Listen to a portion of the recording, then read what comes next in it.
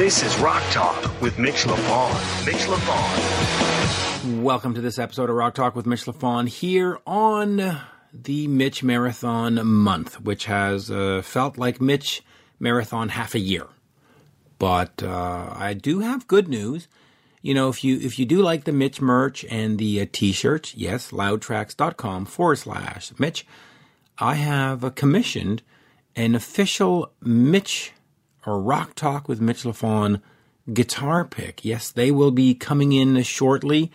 In fact, I'm going to use them as my business card, I think. But, hey, if anybody wants a Mitch guitar pick, please let me know. And on the last episode, with Steve Riley of LA Guns, we discussed the LA Guns Wasted EP. And I know if you've tried to find that or looked on eBay, you will see the CD being sold for $50, $80. I think I saw it once for like $192 or something. Anyway, listen, I, as you heard, had financed that CD, and I have a bunch of them sitting here in a box and unused, unopened, perfect condition. Anyway, if anybody wants a LA Guns Wasted EP, straight from the manufacturer's box, or a Tracy Guns Killing Machine CD, which I also had a hand in, just write me at let me rephrase that. Write me at mitchminute@aol.com, mitchminute@aol.com, which is also the PayPal, and we'll arrange a price. Now, I've shipped a bunch of CDs for the Kiss tribute across the world.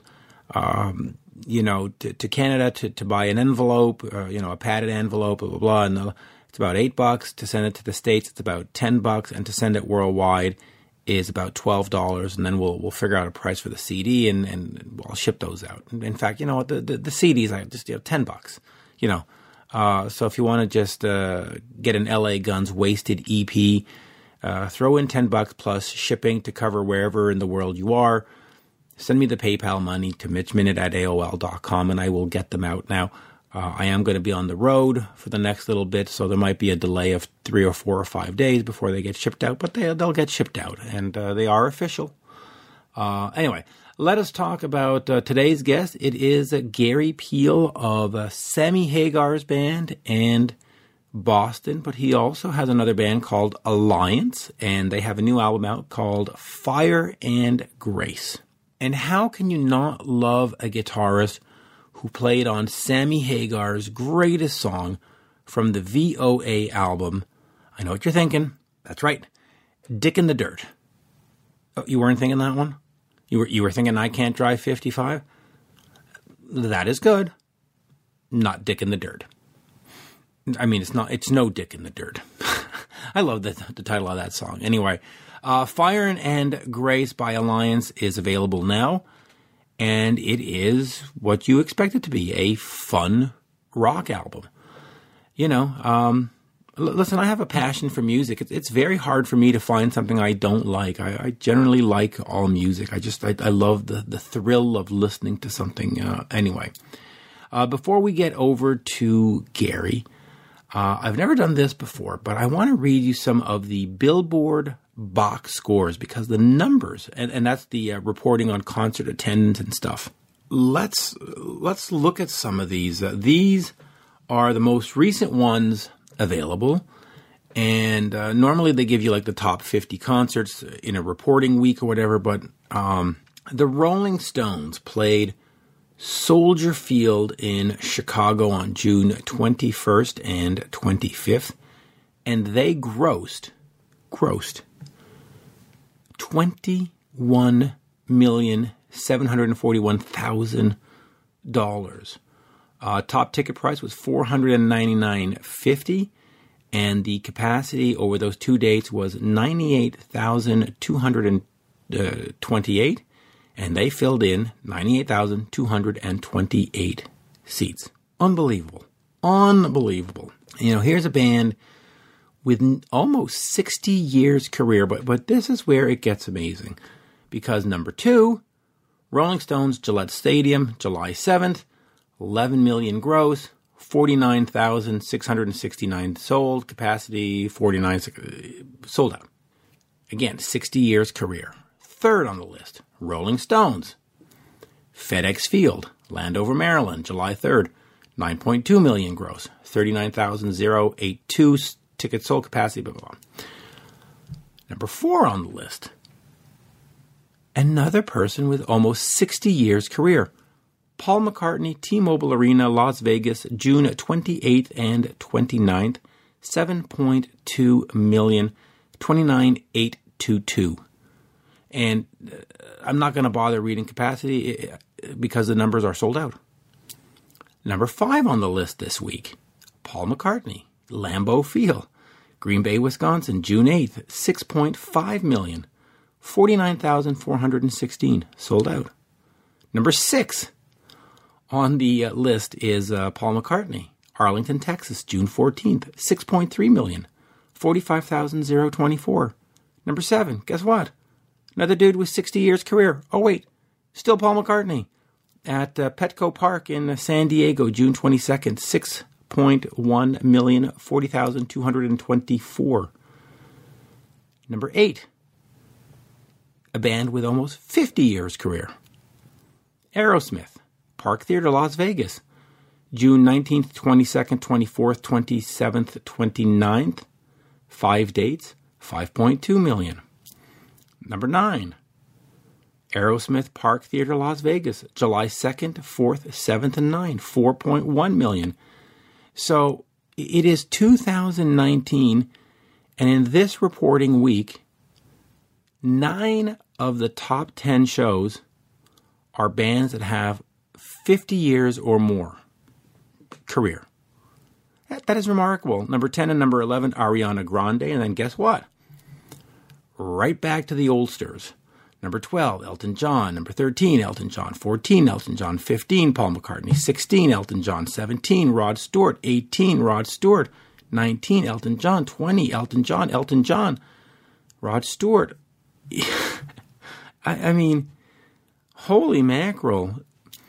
Some might say rock is dead, but I'm thinking maybe just bad rock is dead, because good rock, like the Rod Stewarts and the Elton Johns and the Aerosmiths and the Paul McCartneys and the Rolling Stones, all are peaking the needle at 50 or 60 years of career, and they take up, let me just back this up a second, they take up almost all of the spots in the top 30. Almost all. Couple Ariana Grande, but everything else is the old folks. It's remarkable. Anyway, you can head over to billboard.com/biz, B-I-Z or Z, /current dash box score, and you can check those out. Just save the page on your browser, because it is amazing what you will see and who's doing what. It's just completely spectacular. Anyway, there you go, folks. Let's get over to Gary Peel of Boston and Sammy Hagar fame. New album by Alliance is out now, called Fire and Grace. Do check that out. And without further ado, here is the one, the only, Gary Peel. We're speaking with Gary Peel, of course, of Boston, Sammy Hagar fame, and Alliance. And the band has a new album out called Fire and Grace, featuring, of course, Robert Barry and David Lauser as well. Gary, an absolute pleasure to talk to you. We're going to speak Alliance and then maybe look back at some of the other stuff you've been a member of or part of over the years. Well, Mitch, thanks for taking the time to talk to us today. I'm looking forward to it. Yeah, so let's get straight into Alliance here. The new album is out. It is on Spotify and all the services. You can get physical product. It sounds great. The last album, Road to Heaven, was 2008. So let's just start there. What was sort of the genesis of getting this new product put together and saying, hey, you know what? We've done the Boston stuff. We've done this. Robert's done. Let's get back together and make a new Alliance record. Talk to me about sort of getting this one put together. Yeah. Well, as you pointed out, yeah, it's been a long time since the last one.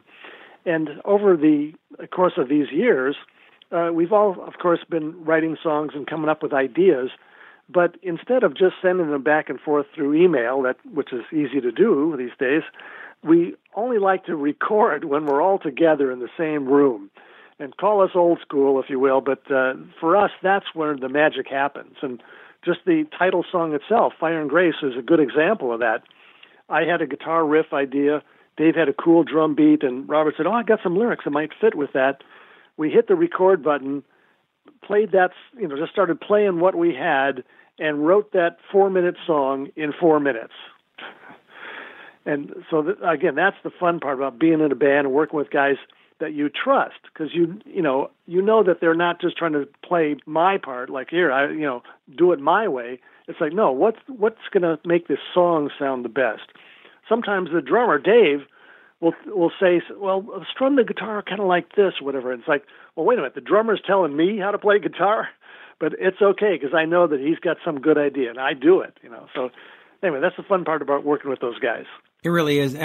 Talk to me a little bit quickly about Alan Fitzgerald. He, of course, was part of the band at the beginning, had some great moments with Night Ranger. When people think about Night Ranger and what, they think Jeff Watson and they think Alan. Talk to me a little bit about having worked with him, and did he participate at all on this album, or did he sit this one out? Yeah, I'm afraid he sat this one out. He's like semi-retired now.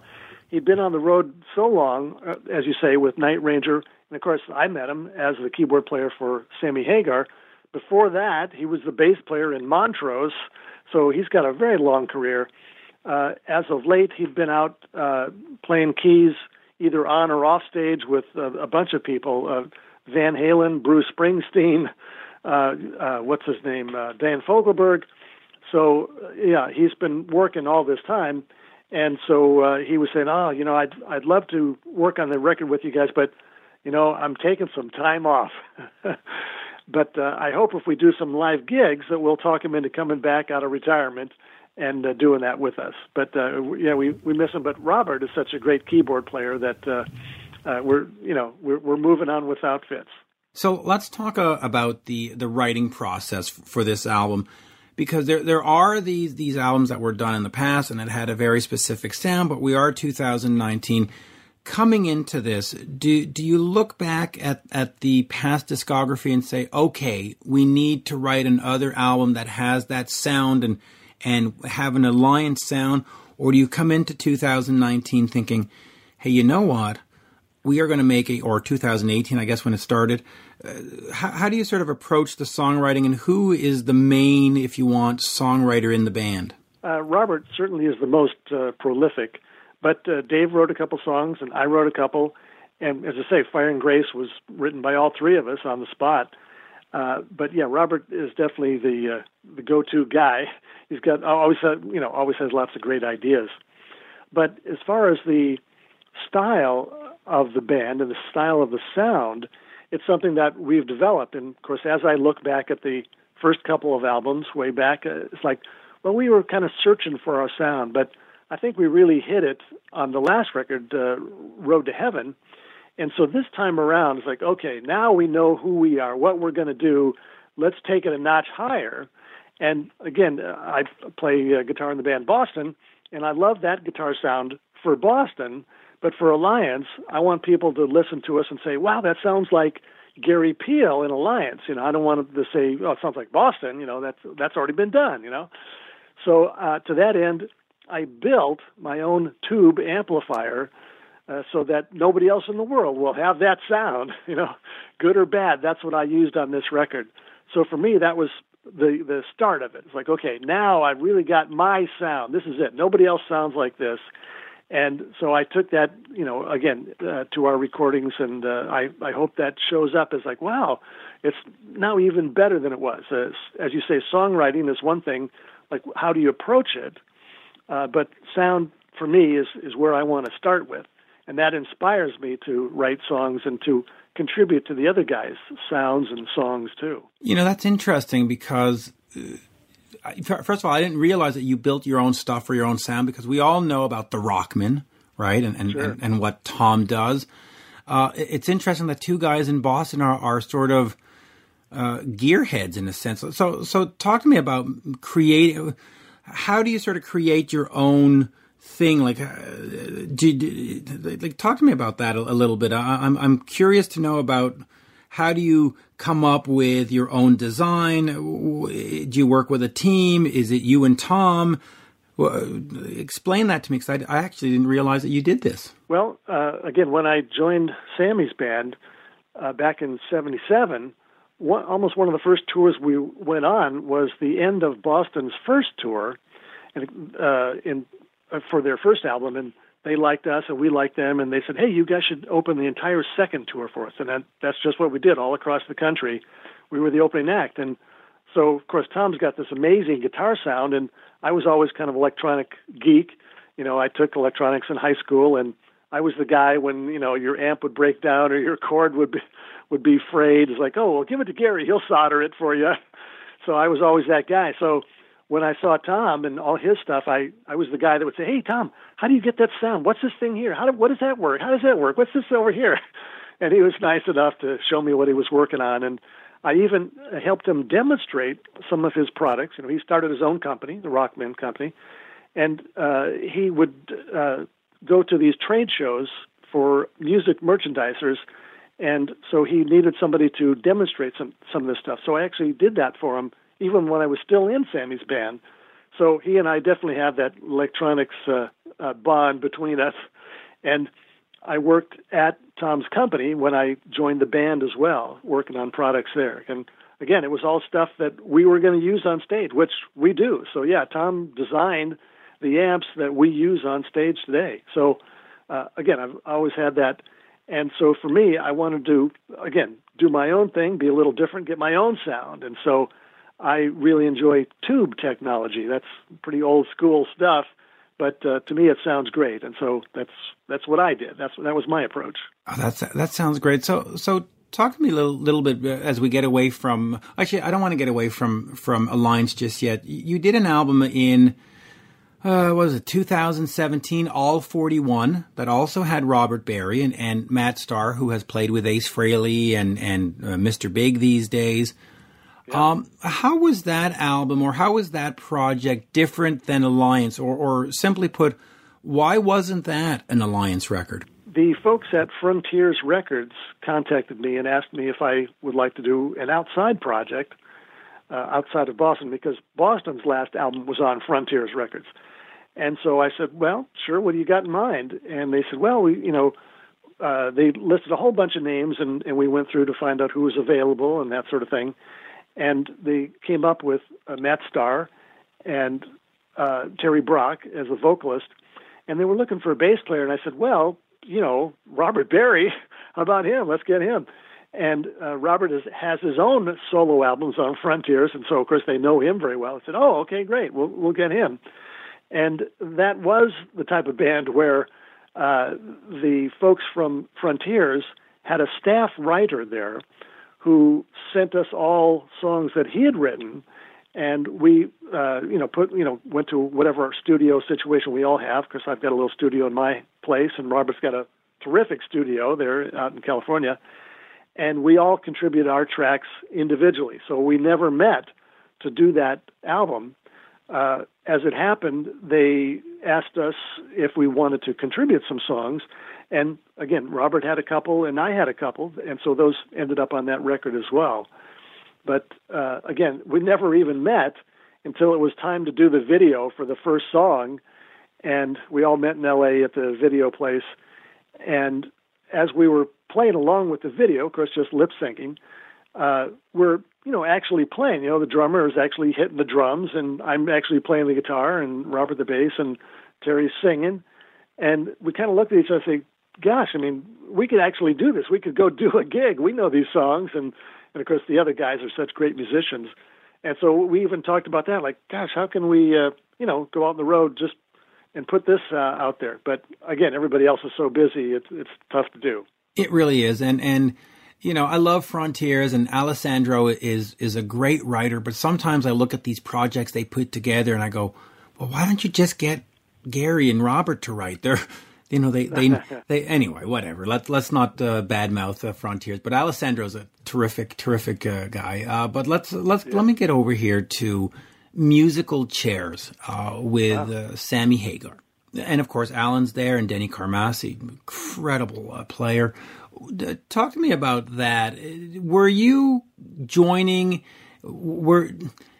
Did you believe that you were joining a band, or was it always very clear that this is a Sammy Hagar solo project, and you're just going to be the guitar guy? What was sort of the pitch made to you as you came into the fold? It was obvious that it was Sammy's band. You know, he's the songwriter. And again, it's the Sammy Hagar Band. It's not, you know, a band name, you know, like the ABC Band or something. It's Sammy Hagar. So I knew what the setup was going into it. But that said, as I was, you know, working with him, as he would come up with song ideas, and we'd all be, you know, sitting around jamming on them and coming up with parts, it was completely open to all of us to do whatever you think is going to make the song sound good. And so there was no restrictions like, well, you know, this is my band. I want you to play it this way, or here's where I'm coming from. Nothing like that at all. It's like, hey, just do whatever you feel like doing. So, and I should say that's exactly the same way that Tom Scholz approached us as well. That when we're working on his songs in the studio, we're free to do whatever we want with them. Yeah, so let me get, and I'll get away from Sammy in a second, but let's talk about this VOA album. Okay. Absolutely, you know, essential listening for rock fans. It comes out in 1984. You've got Van Halen's producer Ted Templeman on it. Of course, it has I Can't Drive 55, which becomes the ubiquitous Sammy Hagar single. Talk to me about putting that album together and becoming really the sound behind Sammy, because when we look back at it, you look at the band and you go, yeah, that's the band. And of course, you've got David Lauser, who's on there, who, of course, is on the Alliance record.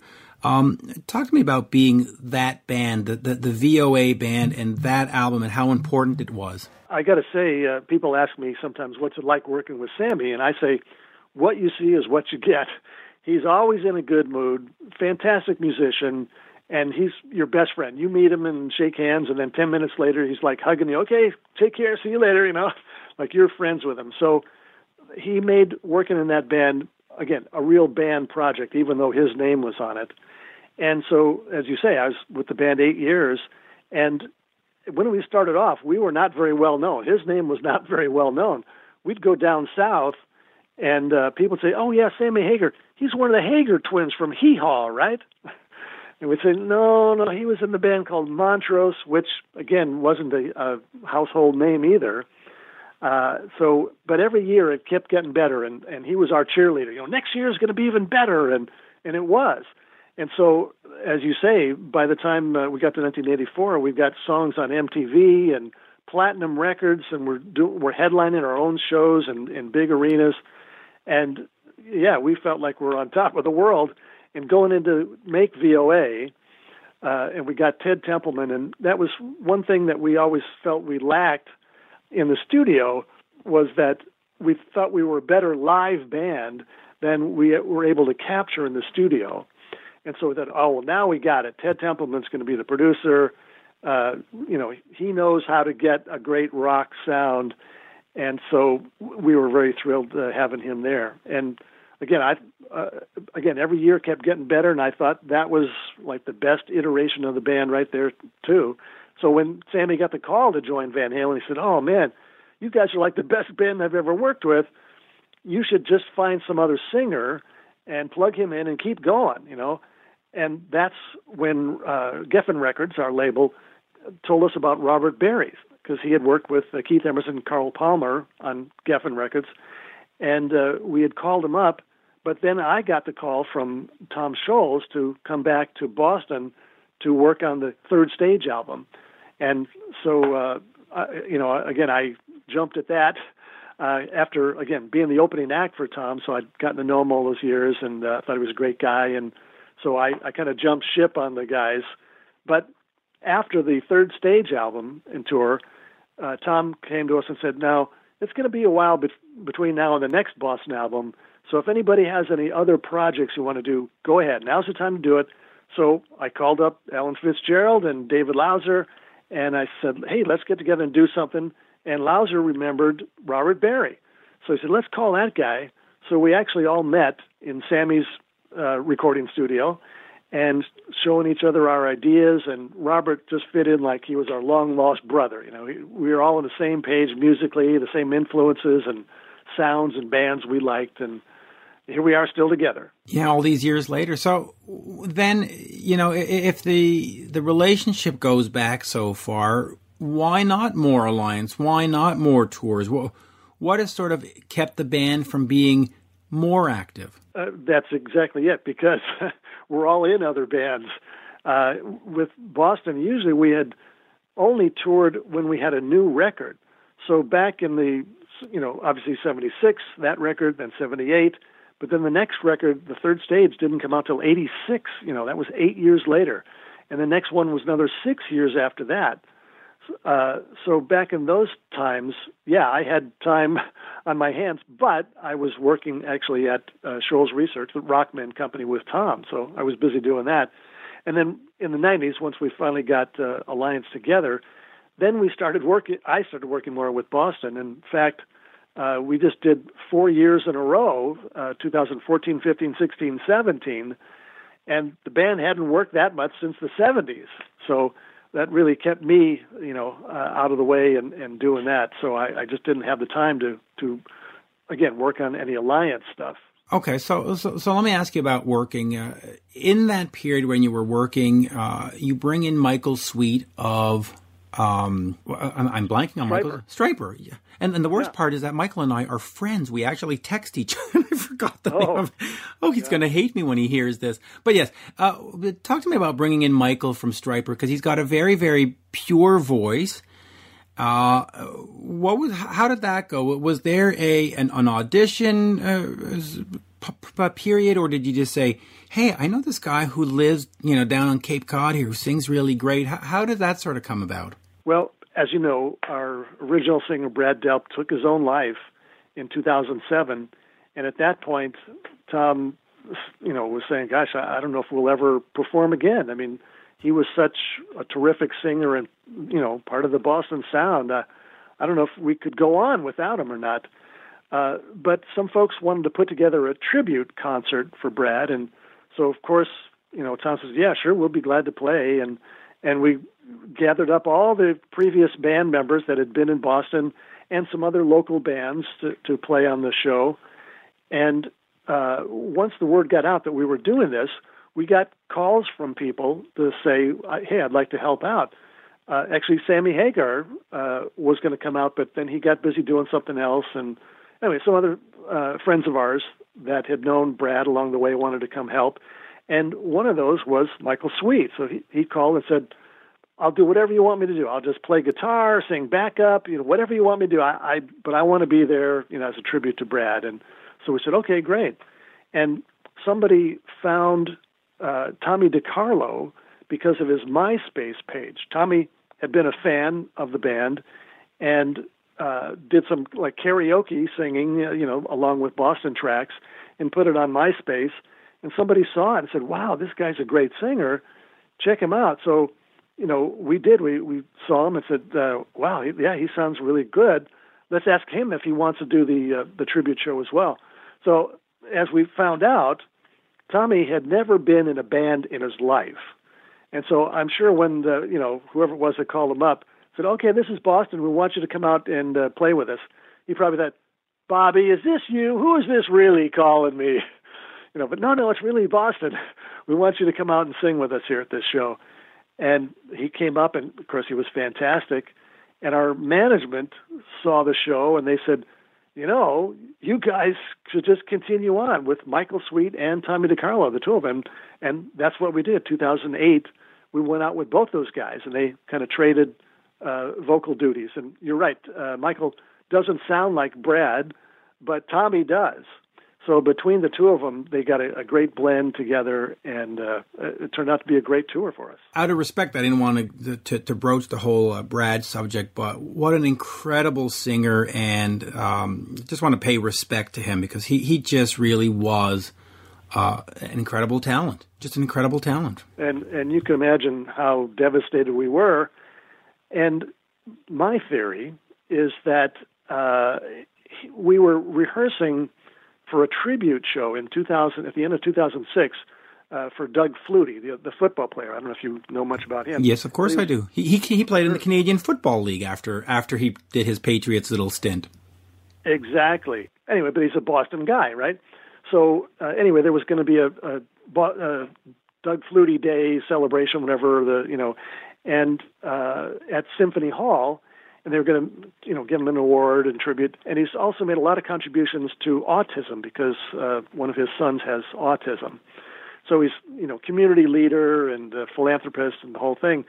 And they had asked him, what sort of band do you want to play? And he said, well, Boston, of course, And as it turns out, Doug even plays drums, and he sat in on a song with us at his own show. But where was I going with this? Well, just that we love football. No, we were talking about Brad and oh, Brad. Yeah. Okay, so I'm sorry, I get carried away here. So we were rehearsing for that show, and one day Brad comes into rehearsal, and his little finger is like bandaged up. He's got bandage around it, and I said, "Oh, Brad, what happened?" And he said, "Oh man, I got in a motorcycle accident, and I knew he had a bike." And he said, I wasn't even going fast. It was like 20 miles an hour. I was coming up to a stop sign, slowing down. There were some wet leaves on the ground. I hit him. The bike went out from underneath me. Next thing I know, I wake up in the hospital. So he had obviously had a concussion. He said it cracked his helmet. So, man, thank goodness he had a helmet, but, how hard was that he cracked his helmet? So back then, we just figured, oh, well, that happens. You got your bell rung and, whatever, and now you're fine. Just like we thought about NFL football players. But now they're finding out unfortunately, all these football players that have had concussions, you're 10 times more likely to commit suicide if you've had a concussion. And it, for whatever reason, they still don't really understand, but it definitely changes your brain. And so that's why they're so careful about that these days. But again, at that time, nobody really knew about it. And again, he had his little finger bandaged up. We figured, no problem, keep going. But yeah, 3 months later, he took his own life, which was exactly the same thing that happened with the singer from INXS. He had, somehow tripped and fell or something and hit his head on the concrete. 3 months later, took his own life. And again, football players have done the same sort of thing. So we know better now, but at the time, we had no idea. Yeah, and it was just both Michael Hutchence and Brad were just devastating news, especially as rock fans. You hear anyway. Let me just quickly, and I'm going to move away, but I mean respectfully, not to brush it aside. But Third Stage, the album. Yep. I had just finished high school. It comes out the year after, and at that time, on MTV and Much Music in Canada, it was like, wow, this band that had done More Than a Feeling, that had disappeared, are back. And then the single Amanda is everywhere. Incredible song, by the way. Talk to me about going into the studio for that one, because you were gone forever. You are joining the band now. There are expectations that we're going to get more Than a Feeling Part 2 and Part 3 and Part 4. MTV now exists, and you're going to be all over there, hopefully. What was it like going into that, knowing that you had to live up to one of the greatest singles that was ever made? You hadn't been around. There was new guys in the band. Just talk to me a little bit about that whole and how it sort of came together. Yeah. Well, again, because I had kept in touch with Tom, as I say, over the years that I got involved with his electronic stuff, and when he'd heard, again, that Sammy was leaving the band to join Van Halen, he called me and asked me to play on the last song to be recorded for the Third Stage album. It was I Think I Like It. Everything else had been recorded up to then, and so he said, yeah, I got one more song. would you come back here and help me finish it up? And of course I said, yeah, absolutely. So I left from our last gig with Sammy, which was Farm Aid 1 out in Champaign, Illinois, and flew directly from there to Boston to start working with Tom and Brad on this last song. And after I'd been there for, a couple of weeks, Tom said, gee, I think we work well together. Why don't you move back here? We'll finish this record. We'll go on tour if people want us to. Because, again, you're right. It'd been 8 years. And like Andy Warhol said, sometimes you're only entitled to 15 minutes of fame. So Tom had no idea if we would still have fans. I mean, think about yourself. You're talking about high school and all that. And if you were in junior high when More Than a Feeling came out, now you're like out of college. You got a job or something. This complete different stage of life, for you during those 8 years. So he had no idea if anybody would still care about Boston. But you're right. Amanda was such a terrific song. It went to number one. The album went to number one. The tour was fantastic. We set records, like 9 shows in Boston and 4 at the Meadowlands in New York. It was terrific. So, but we had no idea. Okay, so let me ask you this then: with the single and all that, and the heat, for the lack of a better word, that you got, why did the band disappear again for another 8 years? Why was there not an album in 1987 and in 1989 and in 1991? Why did we sort of become sort of like, the Gopher or the, Punxsutawney Phil who pops up his head and, why not say, okay, well, we did the impossible. We climbed the mountain again. Now let's stay on top of this darn mountain. Yeah. Tom is not a fast songwriter, and that's the reason. He is very thorough in the studio, and it's not that he's slow, but he wants to hear, like all the options and the permutations of song ideas. And so as he's told me, again, I've been in the studio working with him, and he's fast. I mean, like when we lay that stuff down, it's like quick. He knows his way around the studio, of course, and we get stuff done quickly. But it's a long germination process of him coming up with the ideas. And sometimes he has said that he'll work on a song for 6 months and then throw it away. It's like, no, it just doesn't sound right. Well, again, the last album I did with Sammy Hagar, we recorded that in 12 days. So, it was just not the norm to think, okay, you're going to take years to make a record. But that was Tom's mindset. He said, I'm going to take my time and do this right.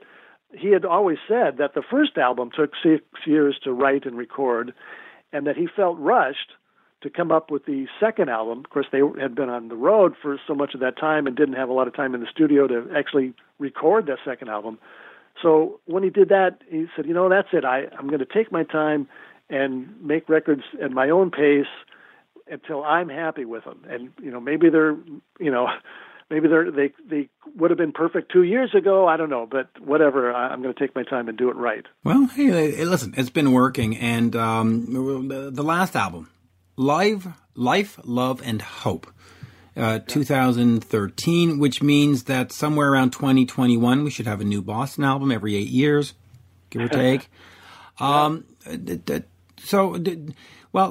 it's been 6 years. Is there more in the pipeline? And also, since I'm in Canada and I'm in Montreal, the LP bonus track was O Canada. Talk to me about, just quickly, why did we choose O Canada as a bonus track? And thank you for that, because it's a great anthem. But where are we going with Boston in terms of new music? Yeah, Tom always has great, cool riffs and ideas, and so I'm sure there'll be another Boston album at some point. But no official word as to when that may be. But yeah, he's always thinking of stuff, and we really enjoy playing in Canada. We've got lots of friends up there, and we had done, Tom had come up with an arrangement to do the Star Spangled Banner. 1 year for 4th of July, he had this idea to do this, and went in the studio and recorded that very just instrumentally, no vocals, right? And so when we were doing Canada, some Canadian shows, somebody mentioned along the way, gee, do you guys ever think about doing O Canada? And Tom said, that would be great. Let's do that. So again, he came up with the arrangement to do it. And boy, I tell you, when we play that in Canada, people stand up, and I get choked up just thinking about it. It's just such a great thing. It's wonderful to do. It is, and hey, if folks haven't heard it, go get the LP. You get that as a bonus track. Of course, Alliance, Fire and Grace is out now.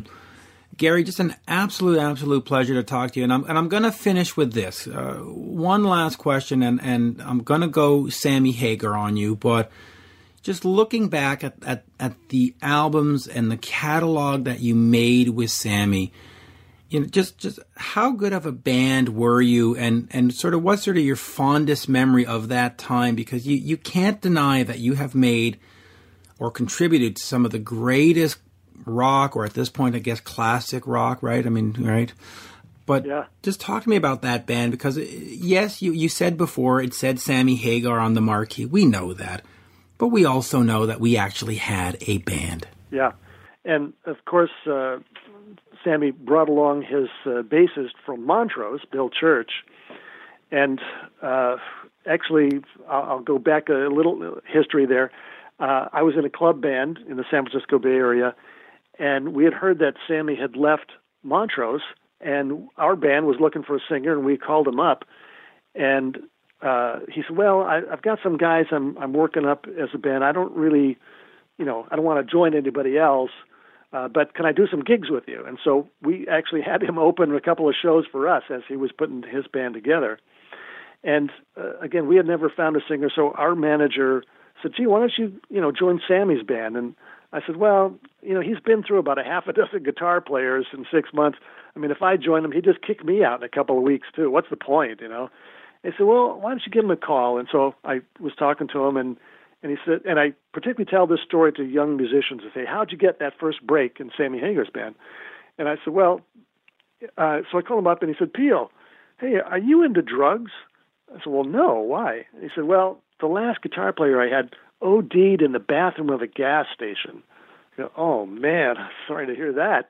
He said, so why don't you come down and jam with us? And so I go down to jam/audition and playing the stuff, and Sammy's manager called and said, hey, there was a gig with Queen and Thin Lizzy. Queen had to cancel. Thin Lizzy's going to headline. You guys could be the opening act if you have a guitar player. So, of course, Sammy turns around to me and says, hey, can you be ready in 2 days? And I said, oh, yeah, sure. So, of course, I went home and practiced as hard as I could and did the show. And we actually got some nice reviews for that show. But I just felt, so good about being in that band. But I thought, well, that's it. I mean, they just, hired me to fill in. So I was saying goodbye at the end of the show. And thanks a lot. And Bill said, no, you're in the band. That's it. So that was a dream come true for me. And, yeah, I'll never forget that show and that moment. And the other guys were so, again, helpful about how to interpret the songs, to get me up to speed. And we just all became great friends. And so you're right. I think that was a fantastic band. And it evolved a bit. We lost Fitz along the way. He joined Night Ranger. We had Chuck Ruff, who was in the Edgar Winter Band, and Denny Carmassi, as you said, and then Dave Lauser. So we went through a few guys, but they were always terrific guys and musicians. And again, we were all sorry to see it end there in '85. Yeah, that must... Okay, well, I lied. Let me ask you just quickly about that. When Sammy goes and joins Van Halen, and we sort of touched upon it before, but were you expecting him to come back? Were you expecting Van Halen to take off? Because fans, when you lose a guy like David Lee Roth, you can't just replace him. You have to get something... And man, did they ever luck out with Sammy. It worked. And that was 1,000,001 shot that it would work, because you can't just replace some guy. But when you got the call and said, hey, was it devastating? Was it like, well, okay, we sort of expected it? Or was it joy? Like, hey, Sammy deserves it, man. How did you sort of take that news? Well, you're right. It was all of those, all of the above. So, yeah, as I say, Sammy was our cheerleader, right? He said, yeah, next year's going to be even better. And And it was. Every year was better for us. And right up to 85, he said, 86 is going to be fantastic. And again, we had platinum records and songs on MTV, and we were, thought we were going to be on top of the world, So when he said, I got this offer I can't refuse. Yes, you're right. On one hand, it's like, oh man, we were pretty close to being, a top band. And, but on the other hand, you're so glad for your friend, Sammy, that he's got this great opportunity. So, you got to be happy for him. And again, he was such a friend of ours that's the way we took it. It's not like a boss where okay, you guys are fired and I'm getting somebody else or whatever, that's just not the way he was. So yeah, we were happy for him, a little concerned about our own future, but the fact that he, tried to hook us up with other singers like Robert Berry through Geffen Records, showed that he wanted to take care of us, wanted to make sure that we were okay in other groups. And actually our keyboard player at the time, Jesse Harms, went on to play with David Lee Roth, of all things. And then he also did a gig with REO Speedwagon for a while, too. And Dave Lauser, our drummer, had some other studio session stuff, and Sammy used them on other sessions. And then, of course, once Sammy left Van Halen, he got Dave Lauser back on drums, and that part's history, too. And how close were you ever close, by the way, to joining Night Ranger? Because you did those demos for Dawn Patrol and Midnight Madness at your home studio, if I'm not mistaken. Was there any point where you were going to be a Night Ranger? No. Okay. Again, I met the Night Ranger guys through Fitz, and actually Ronnie Montrose. He had known some of the guys, and some of them were in a band called Stereo. And Ronnie said, gee, these guys, need to do some demos. And Ronnie had been at my house, in my home recording studio, with Mitchell Froom, who I had played with in Crossfire. Mitchell, of course, went on to be a terrific producer. Paul McCartney and Los Lobos and Sheryl Crow and on and on and on. Anyway, we were in that band together. And so Ronnie said, yeah, I know you got some recording stuff at your place. Check these guys out. I think they're really good. And Fitz wasn't even in the band at the time, but then, it's a small world. Again, we're in the San Francisco Bay Area.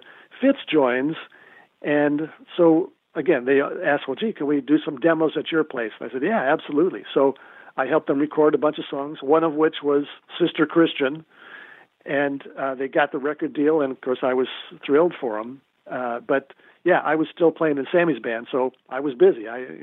You had a gig? Wow. Yeah, I had a gig. And, of course, Jeff Watson and Brad Gillis were terrific guitar players, so they deserved their shot at fame, too. But you didn't actually play on any of the music that came out. You helped with the demos. Did you play on those demos or help write any of them? I mean, other than Sister Christian, did you?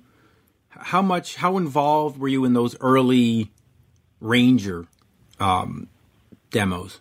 Yeah, I'm surprised you knew that. Yeah, their original name was Ranger. Yep. But yeah, no, I was just the engineer. That's all. And again, they were recorded those in my living room in my house. Wow, that's amazing.